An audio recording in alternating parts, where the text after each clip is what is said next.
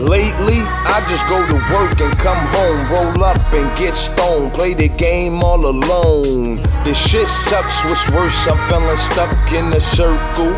It's like I live a rehearsal. If I could break this chain, maybe this shit could change and I could be happy again. At least I think I can. But to tell the truth, I think it's finished. I'm done stressing over women. I'm done pushing my limits for these bitches who couldn't give a shit.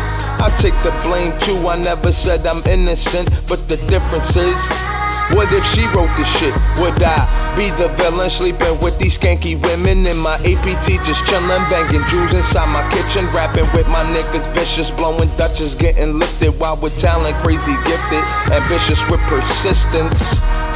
Or would I just be a lame, a pussy whip bitch nigga, trying to spit his game, trying to fall back in my lane, trying to eat up at her brain?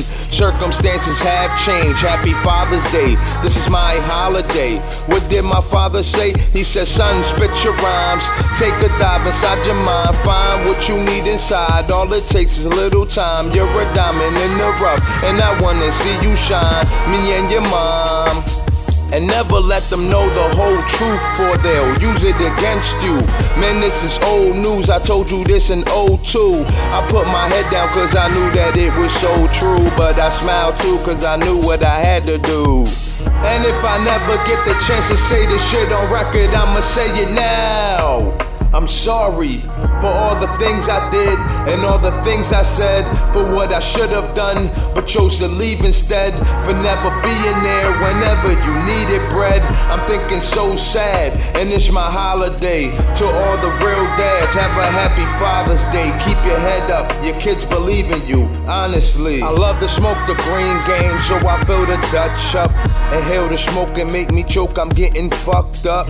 Grooving, dog, the smoking really fades me. I call up my BM and ask her how's my babies. She says fine, how you doing? I'm good, doing what I can, man, doing what I should. Still living in the hood. It's not something you care about, and even if you did, it's not something you like to hear about.